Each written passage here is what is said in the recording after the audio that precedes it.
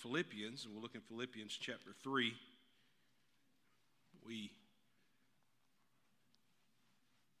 only moved a couple verses last time and probably only a verse tonight, but we've got a number of different series that we started, and we're halfway through, a quarter of the way through, and I'm just trying to go back and look at them and study some more, and this is one that touches my heart. We think about fellowship in the gospel, and I've enjoyed preaching from Philippians, and I appreciate that the book establishes the joy of serving together, and anytime we come together, we've got an excellent opportunity to examine ourselves individually, amen? We have an opportunity to, there's things that are in your life that are testimonies in my life, and vice versa. And we can come together, and the Lord can use fellowship, and always has and will use fellowship to touch us and to correct us and show us. And so we see this, we saw kind of last time a shift, and we're in chapter 3, and we're going to look tonight at verse 9, but we're going to read verse 7, which is what we preached from last time. And we'll begin there at verse 7. But what things were gained to me, those I counted loss for Christ. Yea, doubtless, and I count all things but loss for the excellency of the knowledge of Christ, Jesus my Lord, for whom I have suffered the loss of all things, and do count them but dung, that I may win Christ. And so we looked there last time in the thought of our price, the price for Christ. What does it cost? What's the price for service to the Lord? And we know that there is a aspect to our service to God that there's going to be a price we have to pay, whether that be time or enjoyment or hobbies. And we talked about how there's hobbies and things that we used to enjoy, things we used to love, and things we still do enjoy and like, but they just change. They're not what they used to be. And so my enjoyment has changed over the years in certain things. Things are not as important as they used to be. There's hobbies and enjoyments and endeavors. They're not what they used to be. My desire and my career in banking, I had things that I wanted to do. I had positions that I wanted to achieve and growth that I wanted to have. Those are not part of my plan right this moment. I'm in the ministry of the Lord, and I'm blessed to have this opportunity to serve God in this capacity. And so my endeavors and my career choices are not what they used to be. And so we see things shift and they change, right? Things that used to matter, they don't matter anymore. Things that used to not matter, they start mattering at a certain time in your life. And so that's what we looked at in the thought of the price for Christ, is that we want to realize that there's a price that has to be paid, and we should welcome those things that are not as important like they used to be, and those things that now have become important to us if we've been seasoned in our walk with the Lord. And then Paul shifts and he says a few things, shifting from possession and desire. When you start coming after Christ or following after Christ, when you start trying to follow His Word and you seek after Him and you let Him guide and touch in your life, what you will see is there's almost a gauge that comes up in your life of realizing you can tell when you're walking closely with Jesus. You know when you're with Him, and you know when you're not. There's times where your tank gets a little full, and there's times where your tank is running over, and I mean, you just hook a tanker up to me, I'm full. I mean, there's weeks and days like that. And there's also times where my mother, we give her a hard time about driving, and she'll drive. We would coast in. My dad would say we'd coast into the gas station on faith and fossil fuels. And so the last little bit of gasoline, we'd roll into the gas station and fill up. And that old Lincoln Town car would just be bouncing, rolled into the parking lot, going, hopefully we'd roll up to a pump. And we always did. But I don't like living that way. And when I realized that in my spiritual life, that I'm in that position, I'm running empty, I'm running low. This week's been very busy. I've had a very busy past week, and I've not spent the time that I usually get to spend. I've not spent the time that I've wanted to spend with God in my study. But when I have had days where I'm like, man, I can just lay down. I could just lay down and go to bed, or I could just hang it up and just call it a night. or I can spend time with the Lord. There's always that question that comes up, right? Where's my tank? I'm empty. I'm full. And what we realize is that we start craving the things of the Lord. We start craving the things of God. And you realize that being full of the Lord, it's a beautiful and wonderful thing. That's how we get charged up. I come to church some days and I'm feeling empty. You ever been there?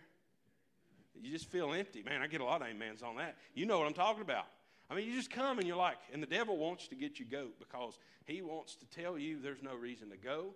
There's no sense in going. You ain't going to get anything anyway. And usually those days are the best days in church. You come on anyway, and all that happens, all that goes on, all the situations that take place in life, and you push through and you persevere through and you get in the house of God and you get a blessing. It's a wonderful thing. None of that has anything to do with this verse, but I guess maybe my thought going towards the thought of that gauge of knowing I'm full. I'm full. I'm empty. There's the sense of righteousness. In other words, your position with God, your dedication to God, your cleanliness, spiritually speaking. And so we know our own righteousness is worthless. It's as filthy rags, the Scripture says. My own personal righteousness, if I go on Josh, I'm going to be very lacking. But when I go on Jesus, I am victorious. And so tonight, let's look at verse 9 really quickly.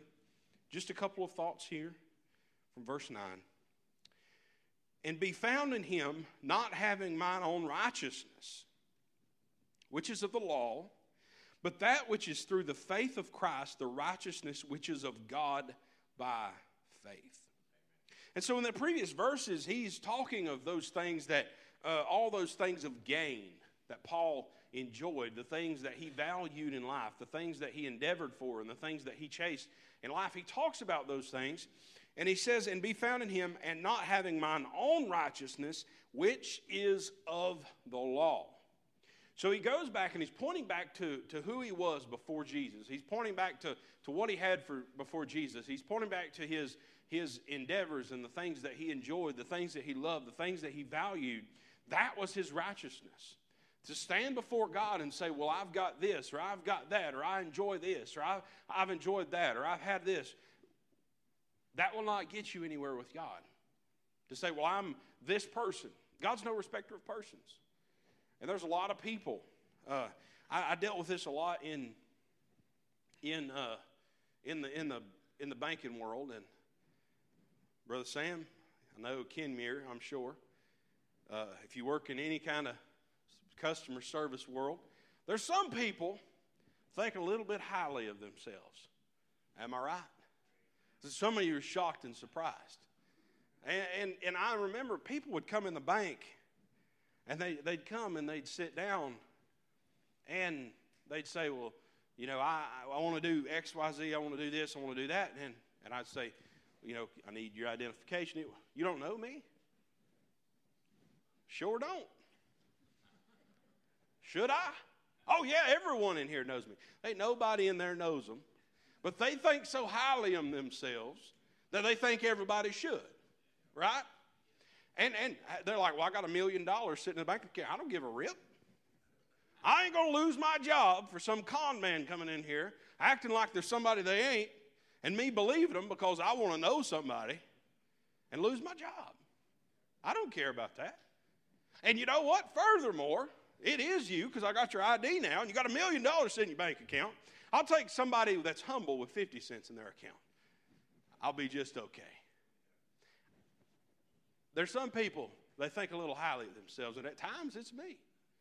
Somebody should do this because it's me, or somebody should do that because it's, hey, we got to be careful. We do that in ourselves. But you see, there's a righteousness that comes with who we think we are. Paul, he says, he was the Hebrew of Hebrews. He was circumcised the 8th day. He's from the tribe of Benjamin. He's all these things. He has this big resume.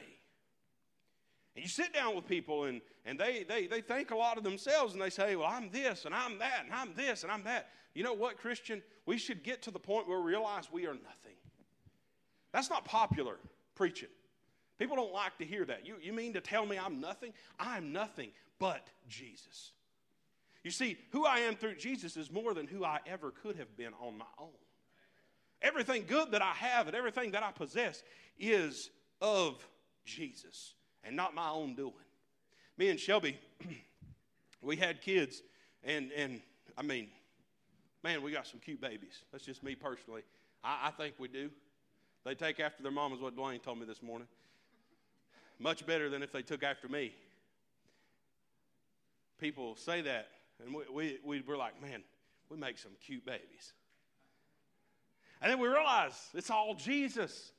If it wasn't for him, we wouldn't have these beautiful little children. If it wasn't for him, we wouldn't value these little babies like we're supposed to. If it wasn't for him, we wouldn't want to teach them what we feel led to teach them. It's all about Jesus. And so my righteousness is nothing. My son, he takes after me in a lot of things. I'm not particular about everything, but things I am particular about, I'm very particular about. And I have my hat. He wants to bring his hat in. We're just teaching him like, hey, leave your hat in the car. I wear a hat if I ain't got my slickums in. I wear a hat, I promise. But I had my hat sitting on the dash of the car, and he wants to set it up there. I said, set it up here with Daddy's hat. And he did. But then it wasn't exactly like Daddy's, because Daddy had his folded up in the back. Well, he took it down, and he's trying to fold it up because it's got to be just like mine. I'm proud. I'm like, man, this is going to be one good young man. He's going to be like me. And then I start realizing, you know what? I would rather him take from me, before he takes anything else, I would rather him take from me Jesus. My righteousness, if I can make somebody that's just like me, you know what I've done? I've just confirmed he's made of flesh. But if I can show that boy Jesus, he's still going to take some things from me, good things and bad things. But if I can show him Jesus, there's a different kind of righteousness. The two righteousness we're looking tonight, what Paul's talking about, he's talking about religious righteousness. Religious righteousness.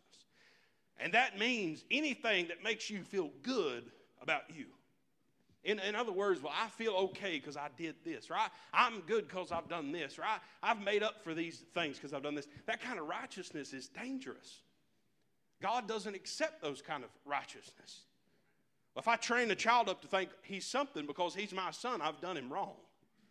I've done him wrong. I should be the first one to say, hey, I make mistakes. I've done wrong. I'm not what you think. Now, I like him thinking I'm a superhero. I'm told there's only a limited amount of time where you get that much grace from a child, but you tell me. I like that. But you know what? I don't want him to strive to be like Daddy. I want him to be like my Father in heaven. And I don't want to instill in him a religious righteousness that would send him to hell. But instead, I would give to him a redemptive righteousness that we see Paul talk about. He says, which is of the law, but that which is through the faith of Christ, the righteousness which is of God by faith, that I may know him and the power of his resurrection and the fellowship of his sufferings, being made comfortable unto his death. In other words, this righteousness that he found in Christ, it supersedes anything that he could have had before. It supersedes everything that he valued before. Man, if we could just grasp hold of this and realize that in this church, we're not here to breed egos. We're not here to think that, hey, I believe Mountain View is number one, amen? I think Mountain View is number one. Why? Because Mountain View is my church. Not my church, I own it, but I'm part of you. This is my church, right? Where do you go to church? I go to Mountain View Baptist Church. It's number one. It's number one. This is a place I want to be. This is a place I want my family to be. And I hope you feel the same way. I believe you do. Mountain View's number one. Why? It's our church that God is blessed us with. We're gathered as a fellowship, people together. And I'm proud to tell people I'm from Mountain View. And people come here, and we've had some people visiting recently. I've been talking with some visitors, and they're so thankful for how kind people are. I'm like, guess what? We've been here a year and a half, and it's the same way. People are still nice. Holy cow. It's a blessing. It's a blessing. But you know what? If my righteousness is Mountain View Baptist Church, I've gone wrong. It's got to go back to the cross. Why? Because he paid the price that we could have the ability to come and fellowship in this church. At the end of the day, it's his church. I'm possessive of the fact that this is where I go, but the ownership of this church, it was paid in full, bought by the blood of the Lamb, Jesus Christ. And that righteousness, that's redemptive. That's the type of stuff that when people come in here and people see what's going on at Mountain View and people feel welcome here and people start coming here, that they get to be a part of the beautiful redemptive righteousness that's here at Mountain View. That we don't develop a culture at Mountain View that's just religious. Well, we've done this. You know, and there's a dime a dozen of people that will tell you what they have done or what their church has done. Well, we've done this and we've done that. Look at what we've done. Look at what we've done. Thinking that all these achievements and accolades mean something to God doesn't mean a thing. Doesn't mean a thing. You see, the good things that take place at Mountain View Baptist Church, they're through and by Jesus Christ. They're through and by the direction of the Holy Ghost of God. It's not what the pastor did. It's not what any of us have done. It's not what any of us have brung. I was a controversial young preacher. The first message I preached in my home church was about tithing and how if you put money in the offering plate, it doesn't mean you're buying stock in the church. That was a little bold for my first message at the church, but it's the truth. There's some people that think, I'm buying stock of the church. That's possessively their own. My church. I bought. I pay this. That doesn't mean squatting. If you're doing it for that reason, hold on to your money. We don't need that kind of money.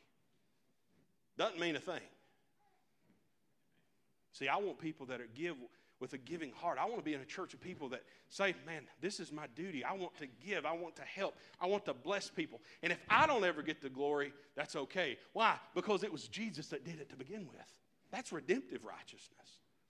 That we could stand before God and we could say, I was a participant in a Bible-believing church that lifted up the name of Jesus.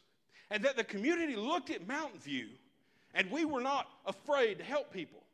That they looked at the community at Mountain View and they saw that we weren't afraid to love people. That we weren't afraid to love this community.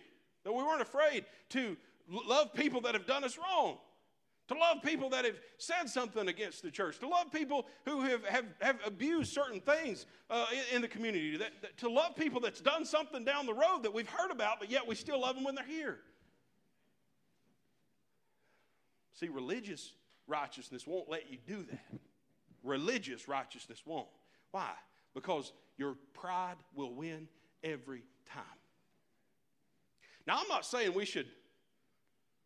You shouldn't abuse giving. That's not what I'm saying. But when you help people, that's between them and God. But it's also not another notch in our belt to brag about.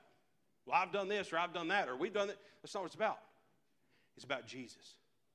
You can tell very quickly the intents of someone's heart when they do something. God's blessed me, so let me bless you. God's been so good to me. Or let me tell you how God's forgiven me. Let me tell you what He's forgiven me of. Let me tell you how He's changed my life. And I want to help you. I want to bless you. I want to love on you. That's the type of giving that makes a difference. That's the type of love that makes a difference. But that's what Paul's talking about. Is his righteousness is not in the law. It's not based off of religion anymore. It's redemptive. He says, verse 10, that I may know Him and the power of His resurrection, and the fellowship of His sufferings, being made comfortable unto His death.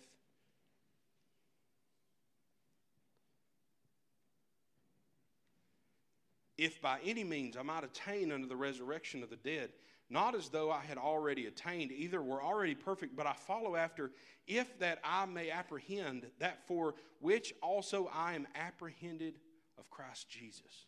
Paul's telling us about his pursuit in Christ is that, and he talks about, we preached on this early on, his being constrained to Christ.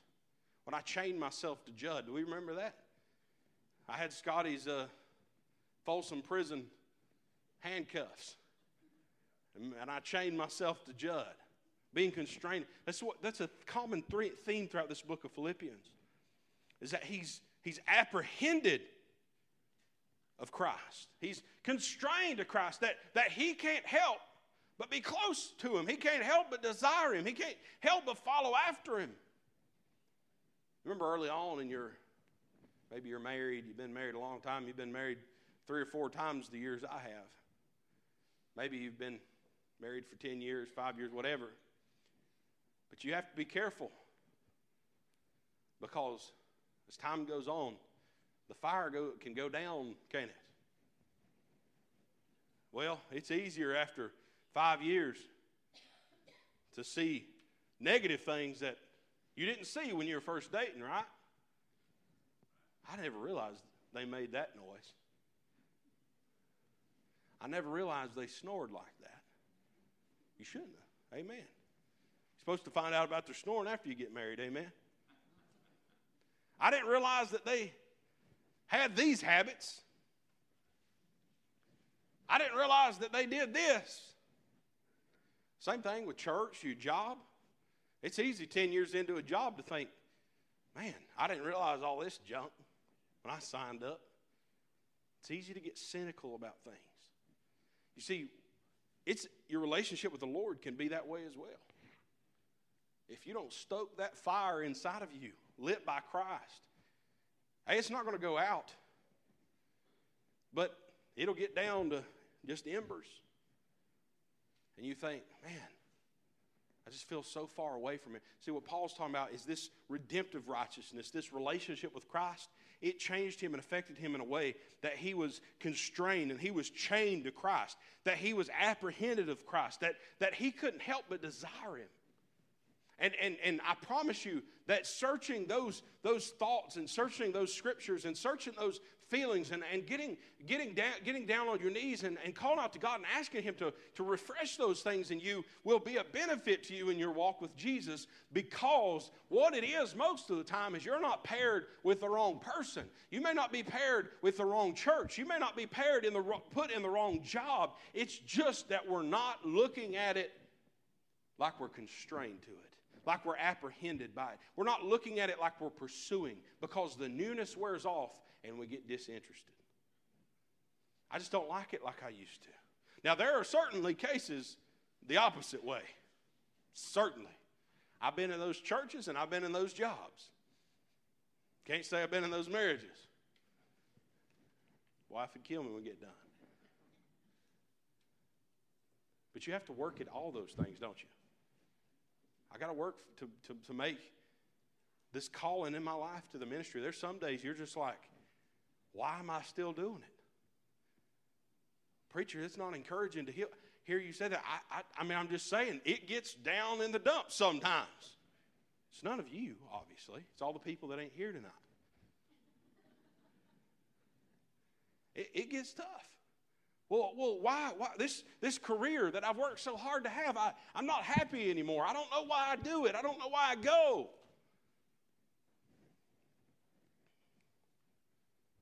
Lord, I pray all the time and nothing ever changes. Read my Bible all the time and nothing ever changes. I go to church all the time and nothing ever changes. Are you pursuing God? That's the question.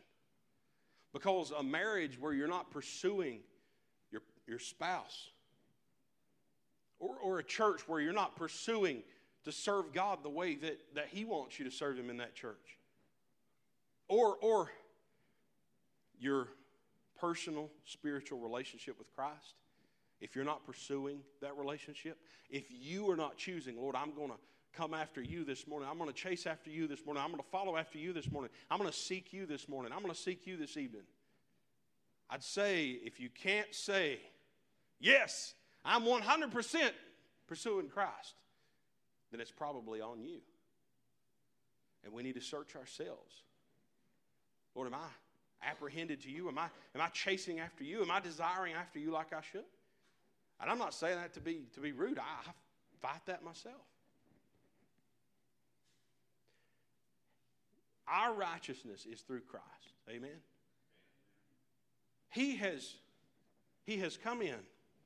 I believe in treating other people's things better than I treat my own. Amen. Don't you agree? I think that's the way I am. And I'm not hard on my stuff because I'm poor. Amen? I got to try to take care of my stuff. It's hard to replace. I'm blessed. I'm just saying. You know what I mean? But if I borrow something of someone else's, if I use something, if I drive your vehicle, stay in your home, eat in your home, use something of yours, I'm going to do everything I can to treat it better than my own. Why? Because you have given me the gift of using something you have. You've blessed me to possess something for a short time, something you have. You see, our righteousness comes through Jesus Christ. And he has entrusted to us, and he has given to us a salvation that cannot be taken away, that cannot be lost. He has engrafted us into the family of God, and he has paid a mighty high price. And so I, on this earth, as a saved believer in Christ, walk through this earth victorious over sin, yet I treat my relationship with Christ sometimes worse than I ever should. You see, I've been blessed to be brought into the family of God, somewhere I don't deserve, something that I didn't pay for. He's given to me, freely given to me. He didn't lend me. He didn't let me borrow my salvation. I possess it, but he paid the price. And so I should be desiring Jesus every day. I should wake up wanting to fellowship with him. I should wake up looking to him. I should wake up looking to his word. I should wake up looking into prayer and seeking, Lord, him every day. Desiring him every day. But the key is that I treat my relationship with him the way I would treat your car if you let me drive it down the road. With care, with tender care. Somebody says, will you drive my grandmother home? I'm going to treat your grandmother like I treat my grandmother. Yes, ma'am, I can go to Bojangles and get you a cup of coffee if you want one. Amen? There's some people I wouldn't do that for. But your grandma, I'm going to treat her like my own. Why? Because I value that you would trust me that way. Would you stay at my house for a night? Yes. Sit in one corner. Walk one path through the house. I don't like being in other people's stuff. I don't like driving other people's vehicles. I don't like doing that. But if I have to, I'm going to treat it better than my own. And if we could just look at our relationship with Christ that way. Lord, you've blessed me with something I didn't deserve. And I'm tenderly and carefully going to work this relationship with you. That I get up every day and I realize that I don't deserve to be here. I don't deserve what you've blessed me with. I don't deserve the fact that you sent your son Jesus to die for me. And Lord, I'm going to get up this morning and spiritually speaking, I'm going to make my bed. I'm going to keep things clean. I'm going to keep things tidy. I'm going to make myself presentable. There's a lot right there. That I'm dedicated enough to my relationship with Christ that it means something to me. Why? Because I didn't deserve it. I take care of the stuff I have, right? I take care of the stuff I love and the things I want. I take good care of those things because I don't want to have to face what it would take to replace them.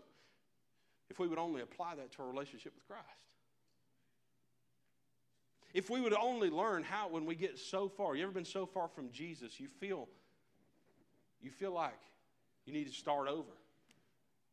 Man, I've just ruined everything I've ever done for the Lord. What's so wonderful about him is he reaches right down, picks us up out of the junk we're in, wipes us off, and sets us back up on our feet. If we would just take those moments seriously and say, Lord, I'm going to make a change this time. Why? Because he's instilled a righteousness inside of me. That's not religious. It's not something that I'll stand up before him and will fall flat. But it's living. I'll leave you with this thought. There was a story that I read of a circus. This is a little morbid, I'm sorry, but it's a good point. There was a circus out west. They were displaying what they thought was a body, a fake body, at their circus. This was back in the 1800s. They're displaying this body as a kind of a part of the show to, you know, circuses, they're just weird. I don't like them. But they would display this body, and it was just kind of a shock factor. Well, eventually they realized this was an actual body. And it happened when somebody else had purchased the circus. They realized this is a human body. I don't know, but I'd have been wanting a refund from somebody. You see, when we present our own righteousness to the world, it's just a deteriorating corpse. We stand before God on what we've achieved and what we've personally accomplished and what Josh has done and who Josh was, how great Josh is. It's just a rotting corpse. I mean, it's just nasty. But you see, to this world, we can present Jesus Christ, an alive and well Savior.